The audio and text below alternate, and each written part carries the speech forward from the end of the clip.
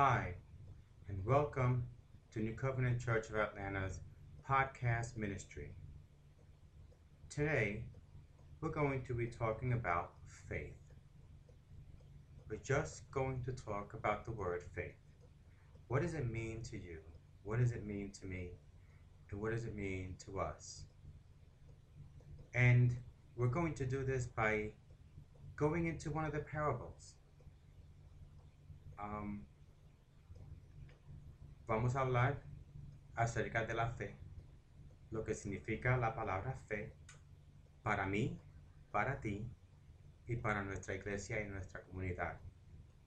Y para eso vamos a hablar acerca de una de las parábolas, precisamente la parábola del grano de mostaza, the parable of the mustard seed.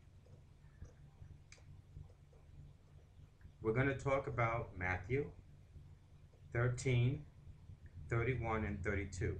That's Mateo capítulo 13, versículo 31 a 32. Y dice así: El reino de los cielos es semejante al grano de mostaza que un hombre tomó y sembró en su campo. Esta es, a la verdad, la más pequeña de todas las semillas, pero cuando ha crecido es la mayor de las hortalizas y se hace árbol, de tal manera que vienen las aves del cielo y hacen nidos en sus ramas. The kingdom of heaven is like a mustard seed, which is the smallest of all seeds on earth. Yet when planted, it grows and becomes the largest of all garden plants, with such big branches that the birds can perch in its shade.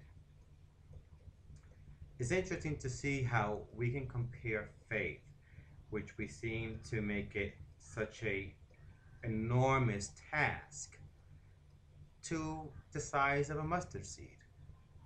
Es interesante como podemos comparar lo que significa fe con una tarea tan grande, comparándola con un granito pequeño de mostaza.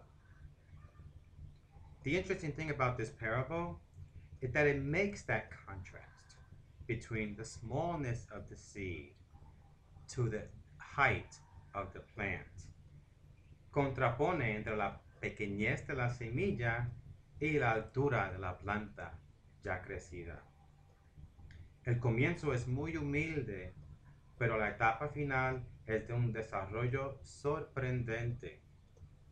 The beginning of the seed is very humble, but the final stage is a surprising development. Botany teaches us that the mustard seed are smaller, actually they are seeds that are smaller than the mustard seed.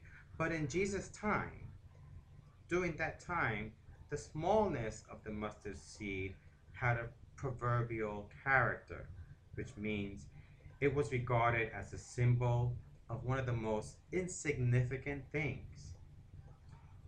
La ciencia de la botánica nos enseña que existen semillas que son más pequeñas que el grano de mostaza, pero en ese tiempo de Jesús, la pequeñez misma del grano de mostaza tenía un carácter proverbial, es decir, era considerado como el símbolo de las cosas más insignificantes de esa época. Y Jesús mismo hace uso de ese simbolismo en el Evangelio de Mateo, capítulo 17, versículo 20. Y dice: de cierto os digo que si tenéis fe como un grano de mostaza, diréis a este monte: pásate de aquí allá, y se pasará, y nada os será imposible. This symbolism of the size of the mustard seed Jesus makes reference in the Gospel of Matthew, chapter 17, verse 20. He says, truly I tell you, if you have faith as small as a mustard seed, you can say to this mountain, move from here to there, and it will move, because nothing will be impossible for you. Just imagine just having faith with the size of a mustard seed, just with the size of the mustard seed, you can move mountains. We can move mountains. Imagine if collectively, what else can we move? Imagínate que con solamente tener fe del tamaño de un grano de mostaza, podemos decirle a esa montaña que se mueva y se mueve. Imagínate si colectivamente, como una comunidad, pudiéramos mover más que montañas. Pero el propósito de Jesús era de contrastar lo diminuto de la semilla con la planta ya desarrollada. The purpose that Jesus had in this parable is to compare the tiny seed with the already developed plant, which in some regions of Palestine reaches a height of up to 3 to 4 meters. En esas regiones de Palestina, esa semilla, cuando crecía de una planta, alcanzaba una altura de hasta 3 o 4 metros de alto, manifestando así un poder germinativo que supera a todas las plantas de su especie. Imagine, from a seed to about 4 meters high, shows that it manifests the power of its germination greater than all the plants of its kind. Jesus uses this type of imagery when he talks about the kingdom of God.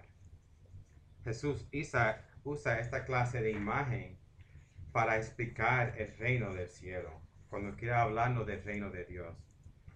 A pesar de su débil comienzo, apenas perceptible en la actividad de Jesús, se convertiría por la fuerza de su vitalidad interior en una gran realidad difundida por el mundo entero. Despite its weak start, barely perceptible in the activity of Jesus, the kingdom of God would be, by force of its inner vitality, a great reality spread around the world.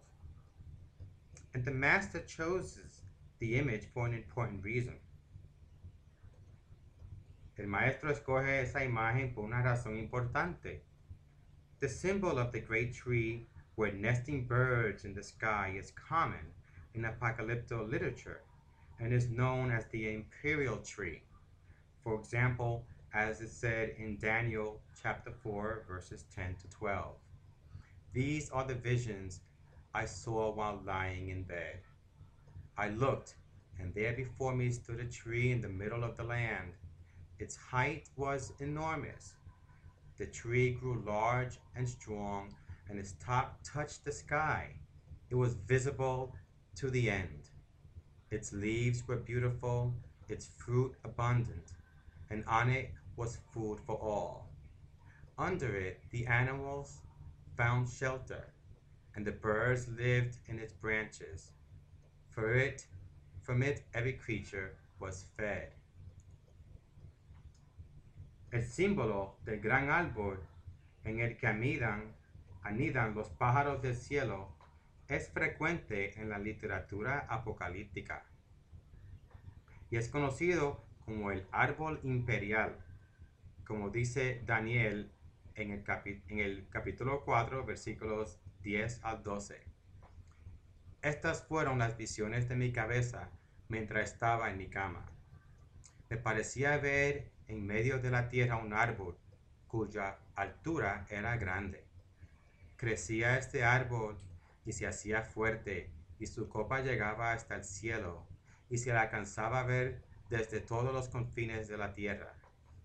Su follaje era hermoso y su fruto abundante, y había en él alimento para todos. Debajo de él se ponían a la sombra las bestias del campo, y en sus ramas hacían morada las aves del cielo, y se mantenía de él toda carne. Now let's talk about the nest. We talk about the tree. In the scripture, both in Daniel and in Matthew, we see where we talk about a tree where the birds build their nest. Now let's talk about this tree.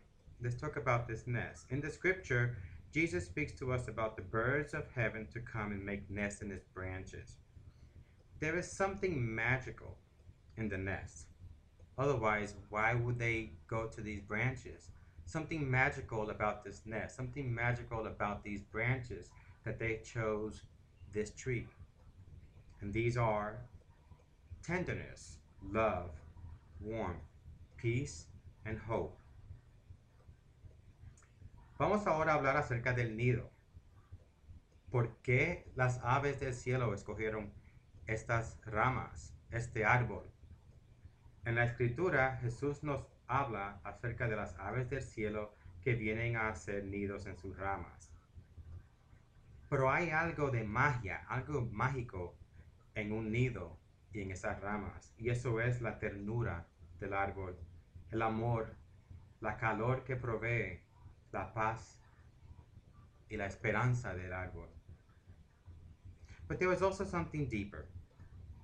The tree seems to be proud that birds have built nests on their branches.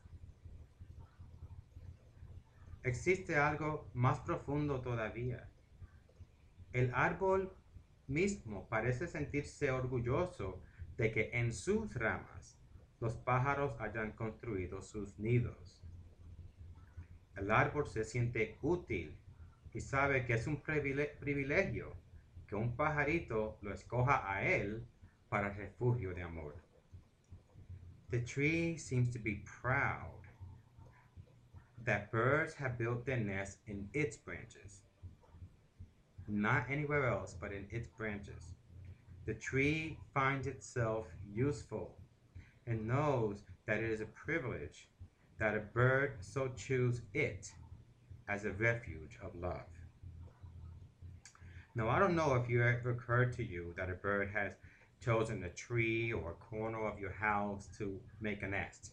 No sé si a ustedes le ha pasado en algún momento en que un pajarito haya escogido un árbol o un rincón de su casa o de su terreno para hacer su nido.